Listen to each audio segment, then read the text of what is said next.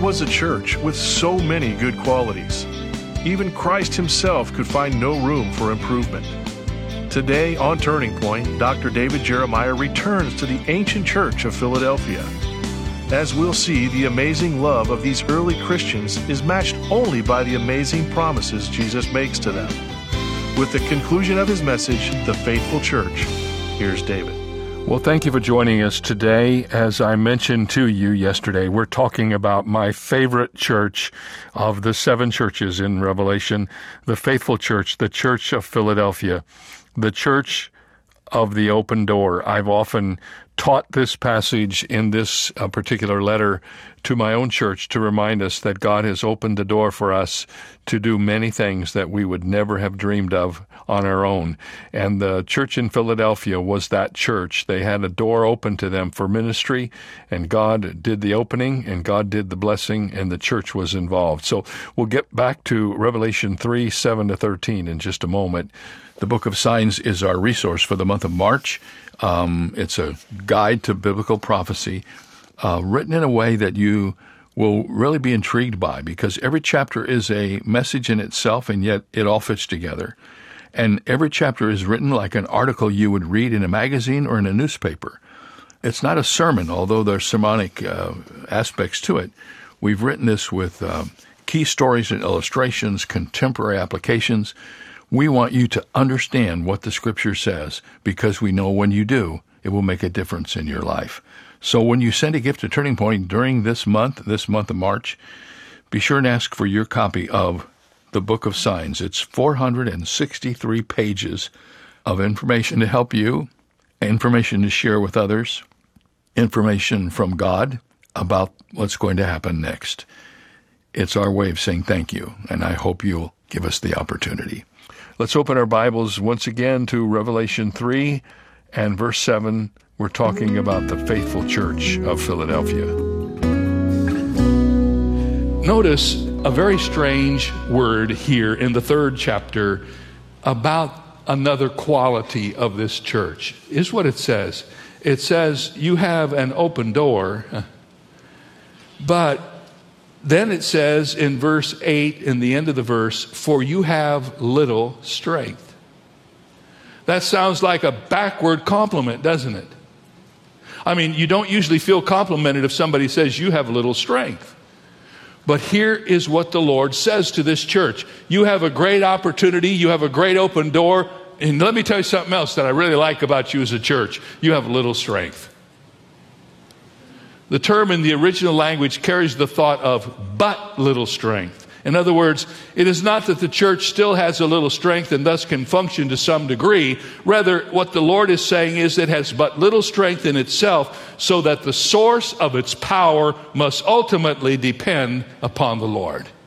The Lord alone opens the door, and the Lord alone gives the increase. And if you have a little strength, it's okay, because if you have a little strength, you're going to depend on His strength. It is when you have big strength and it's yours that you're in trouble. It's when you're depending on your building and your budget or your staff or all of your ideas or your organizational plan or your outreach or all of the rest, and the strength is not in the Lord, but it's in you. The Bible says the church of Philadelphia had little strength. They were not much if you looked at them from the outside, but they were mighty in the hands of God. Isn't it interesting that we watch church growth and we watch the way churches function, and sometimes we see a church just blow up and become huge overnight, and then it goes away. What happens if you're not careful is, if God blesses a church, if you're not careful, you think it's because of you. And you forget that God is the sovereign one of the church, that He's the one who blesses. He's the one who opens the door and shuts the door. And oftentimes when God opens the door and we walk through that door, if we don't know who we are in Christ, we begin to think it's about us, and that it's all our doing and not His. So the second thing that was true of this church, it was a door of opportunity opened by God, a sense of powerlessness without God. Thirdly, it had a commitment to the Word of God. Notice verse 8, you have kept my word. The church believed the Bible to be authoritative, and they kept the Word of God. When the Word of God is taken out of the center place in the church, everything else goes away. People say, why are the marriages of Christians, why are they in such trouble? Just like the world. And the question is very easily answered. When was the last time you heard a pastor teach what the Bible says about what marriage should look like for a Christian? When was the last time the Word of God was open and somebody said, thus saith the Lord? So you see, if you take the Word of God out of the center, all these other things, they all are a part of the fallout. When the Word of God is gone, you don't have the right attitude toward Israel because you don't know what the Bible says about Israel. You'd be surprised how many people I've run into who didn't even know there was anything in the Bible about how we should treat Israel. When you don't know what the Bible says about marriage, it goes south. When you don't know anything about what the Bible says concerning the church, it loses its influence. So the interesting thing about this church that's so critical, and I found it to be so important because of what I've been living through, the Bible says one of the reasons why this church was blessed of God was they kept the Word. That means they kept it at the center. Not only did they keep it in the church, they kept it in their own lives. They followed the Word of God. And then there was a deep loyalty to Jesus Christ, once again, and have not denied my name. There was much controversy toward the end of the Philadelphian period about the deity of Christ. But the Christians in Philadelphia stood strong in their belief as to who Jesus was. They believed that he was God in the flesh, the Lord and Savior of mankind. They said, we believe Jesus Christ is the Lord God, and we will not deny his name. You remember in the Roman Empire, they were intrigued to go and say, Caesar is Lord. Remember that? They were to go to the altar with a pinch of incense, and they were asked to deny Jesus by saying, Caesar is Lord. And the people in Philadelphia wouldn't do that. They would not deny their Lord. They stood for the Lord.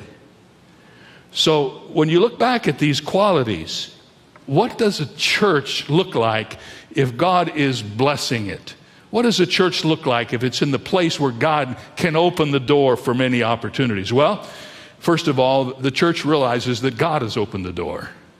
The church realizes that they are powerless if God doesn't enable them to do what he's called them to do. The church is committed to the Word of God, and they're loyal to Jesus Christ.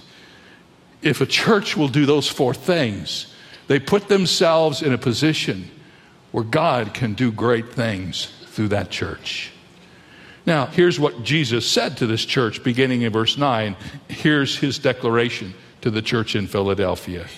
First of all, he promises to humiliate their enemies. He says, indeed, I will make those of the synagogue of Satan who say they are Jews and are not, but lie. Indeed, I will make them come and worship before your feet and to know that I have loved you. Once again, we run into these troublemaking Jews that were making their rounds to the churches of Asia Minor, coming alongside and saying that they were in apostolic succession or that they came by the hand of God. And the Lord Jesus says to the church of Philadelphia, don't you worry about those people. I'll take care of them. Revelation 2:9 says, I know your works, tribulation and poverty, but you are rich. And I know the blasphemy of those who say they are Jews and are not, but are the synagogue of Satan.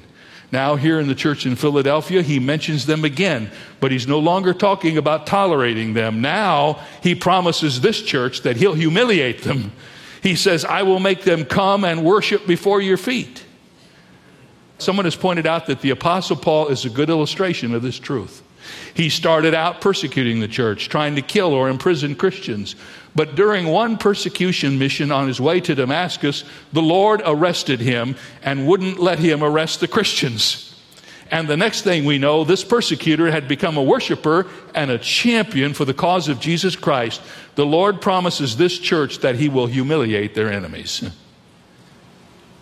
Did you know when you're living for the Lord and trying to do the best you can to follow his leadership, he fights your battles for you, doesn't he?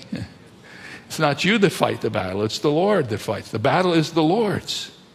We always are trying to fight the battles, and we think the battles are other people. And then we get into trouble. We fight other people, and the battles aren't people. We don't fight against flesh and blood. That's what the scripture says. Our battles are not against other people. Our battles are against the prince of the power of the air, who with his minions comes against the work of God. And we're not capable of fighting those battles.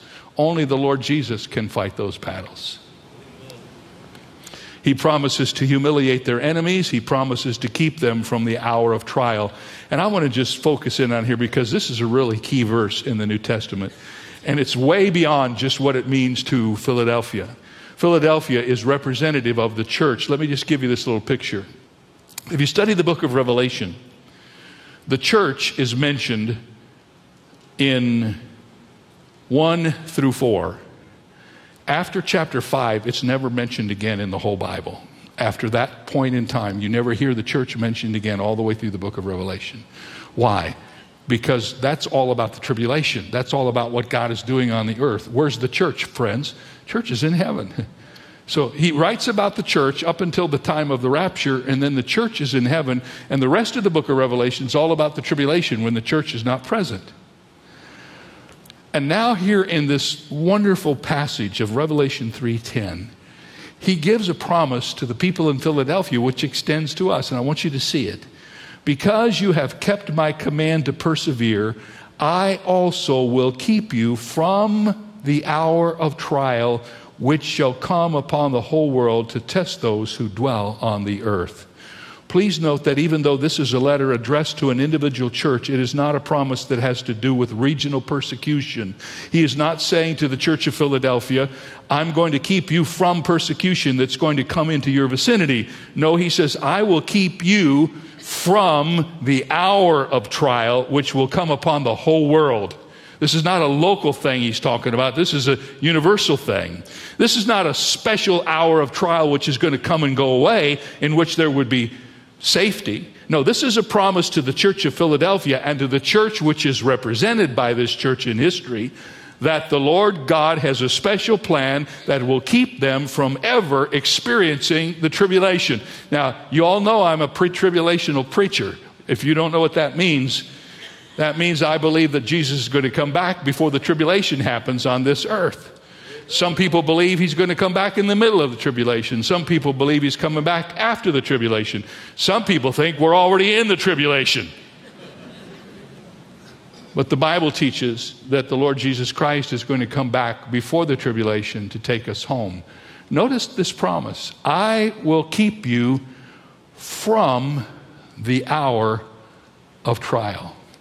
I want you to notice carefully what the Bible teaches. The Lord is addressing this letter to the church in Philadelphia, the true church of the last days, and he says to these true believers, because you have kept my command to persevere, I will keep you from the hour of trial, which shall come upon the whole world to test those who dwell on the earth. The phrase hour of trial can be translated by the words hour of testing, and it is certainly a reference to the tribulation period that's going to come in the future. And here is a promise that the Lord gives to the church, that he will deliver us from the tribulation period. Now, there are some people who think that what the Lord Jesus is teaching us is the story of Shadrach, Meshach, and Abednego, who went into the fire, and then they came to see them, and they found that the Lord was in the fire with them. But the Bible doesn't say, I will keep you in the trial. It doesn't say that. The Bible says, I will keep you, what's the word? From the trial. You won't even get in the trial. I'm not going to be there with you in the midst of it like he is with us in the midst of our trials now. The Bible says that in the future, he's going to keep us from ever being in the trial at all, completely away from it. I want you to notice what the Bible says. The Bible does not say, I will keep you through the hour of testing. The Bible says, I will keep you from the hour of testing. And the word there means, I will keep you clear away from it. You won't be in it. You won't be near it. You will be kept clear away from it. You're not going to go through the tribulation.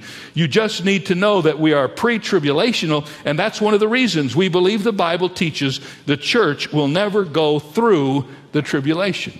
The Bible says, if you are in Christ, there is therefore now no condemnation to those who are in Christ Jesus. It doesn't say some condemnation. It doesn't say a little tribulation. It says how much? No condemnation. You say, Pastor, what do you call what I'm going through right now if it's not tribulation?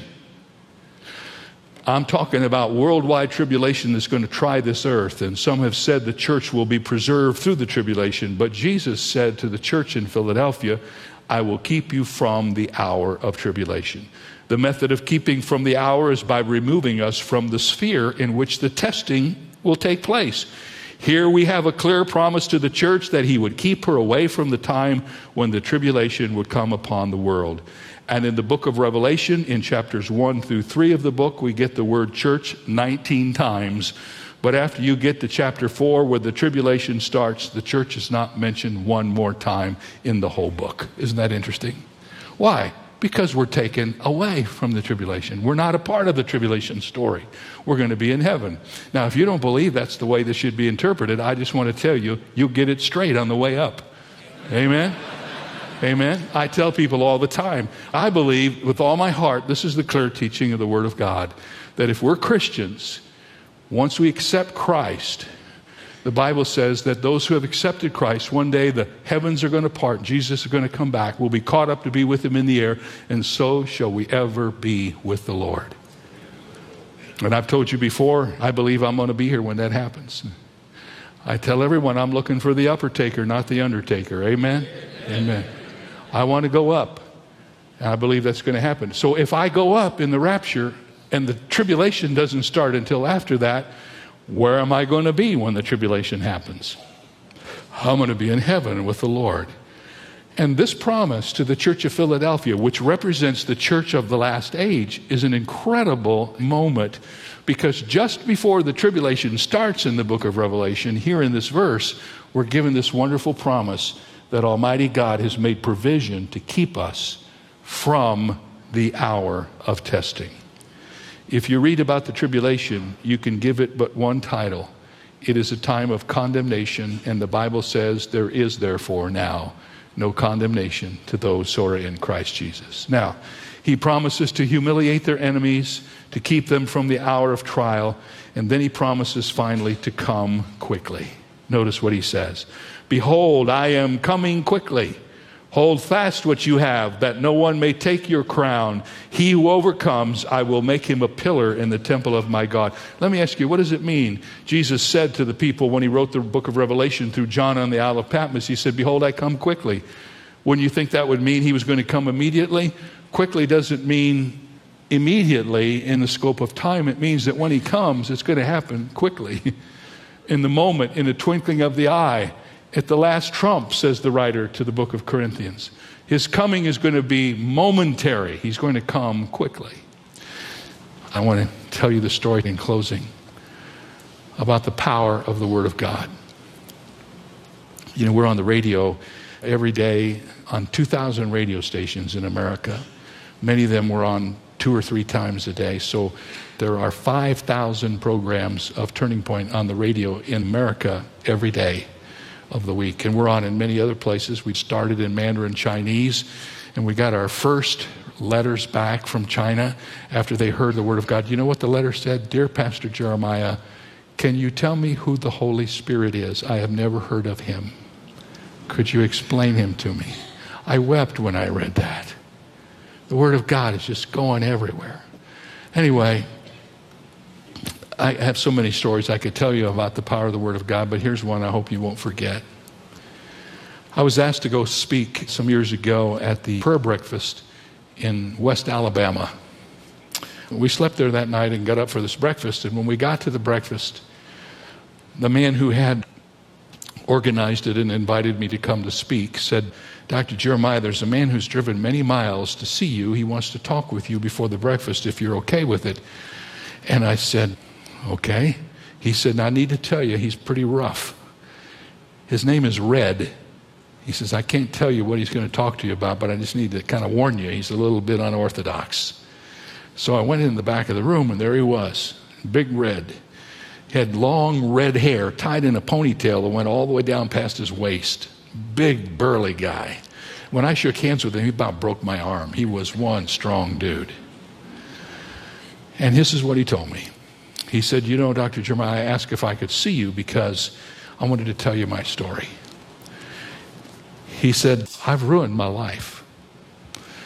Through my drinking, my drug addiction, my playing around on my family and my wife.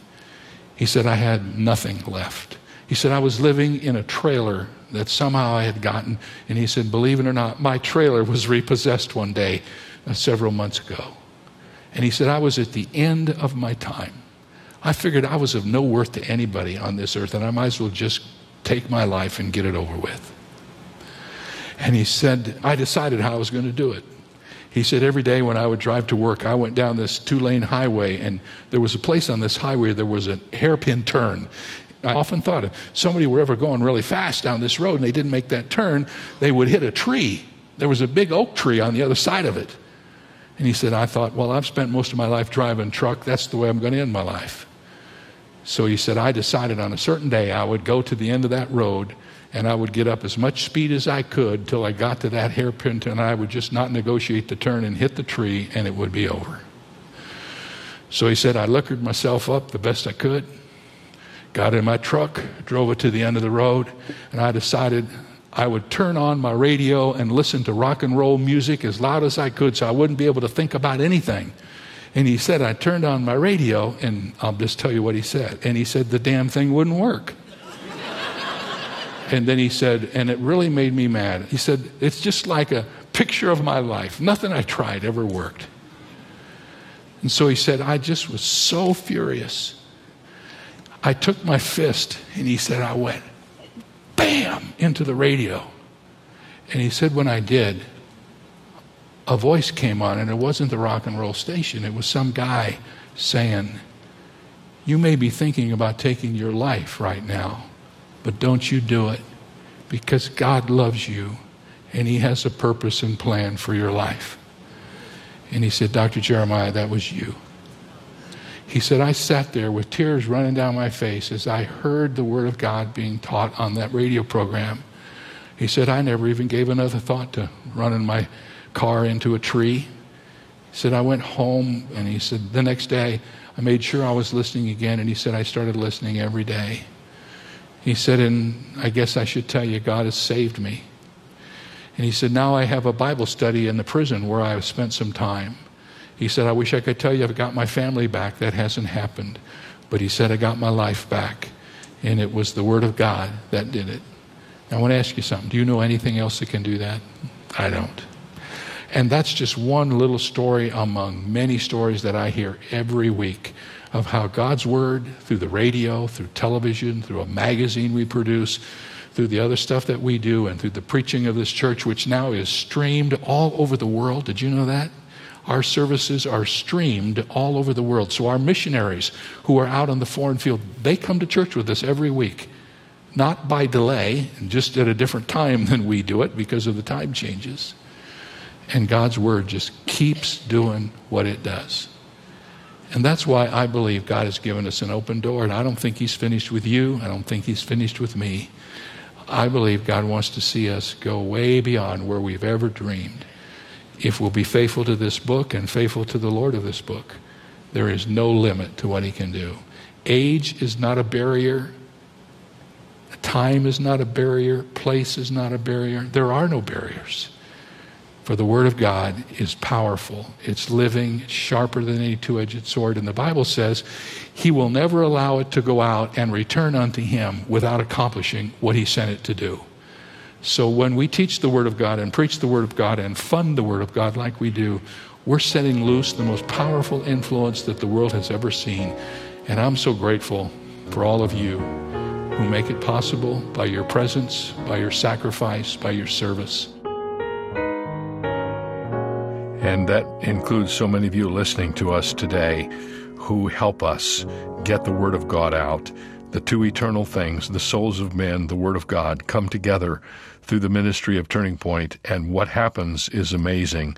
If you could just sit with me and read the emails that we receive during a given day or a given week, you'd be as amazed as I continue to be that when God's Word touches somebody, and oftentimes when they're at a fork in the road, God's Word teaches them, helps them, challenges them, motivates them to do the right thing, and it's life-changing.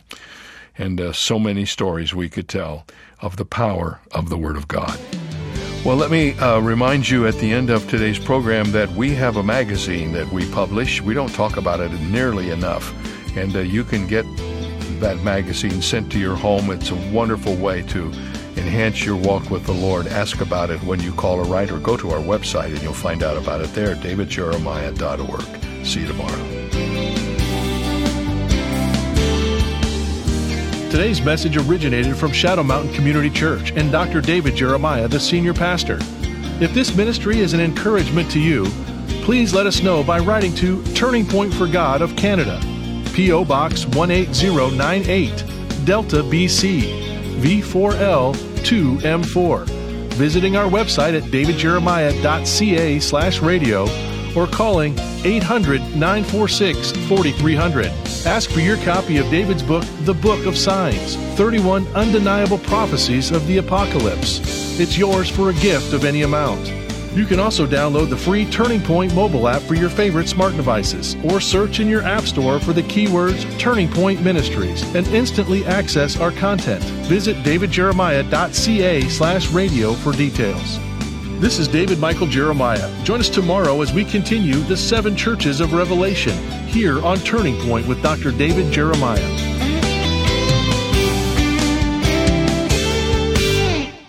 Dear friend, I'm Dr. David Jeremiah, and I'd like to take a moment to speak with you as the world faces the coronavirus pandemic. There is no question we are living in a time of unprecedented uncertainty. It is unlike anything I have experienced in my whole life. And the temptation in times like these is to allow fear and worry to creep into our thoughts and to rob us of our joy. But in these uncertain times, we need to remember that God is still in control. And my prayer for you is that you are healthy, you're in a safe place, and surrounded by those you love. Please keep the ministry of Turning Point in your prayers as well. We will continue to bring the healing power of God's Word to you each day on radio, television, and online. And I really hope this will be a source of encouragement to you during the current coronavirus. So be safe, be in the Word, and be in prayer. If you're looking to enhance your personal or group Bible study, look no further than the Jeremiah Bible Study Series. In each volume, Dr. David Jeremiah helps you understand what the Bible says and how to apply it. Along the way, you will gain insights into the text, identify key themes, and be challenged to apply the truth found in Scripture to your life. Get your copy today. Learn more at davidjeremiah.ca/study. That's davidjeremiah.ca/study.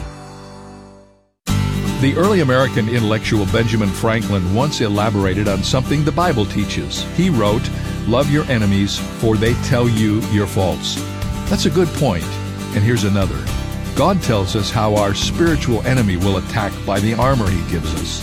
In Ephesians chapter 6, the Apostle Paul tells us where Satan is most likely to attack by outlining the kinds of armor we should put on: truth, righteousness, peace, faith, certainty of salvation, and the Word of God. Those defenses are listed because Satan attacks with lies, temptations to sin, insecurity, unbelief, doubt, and false doctrine.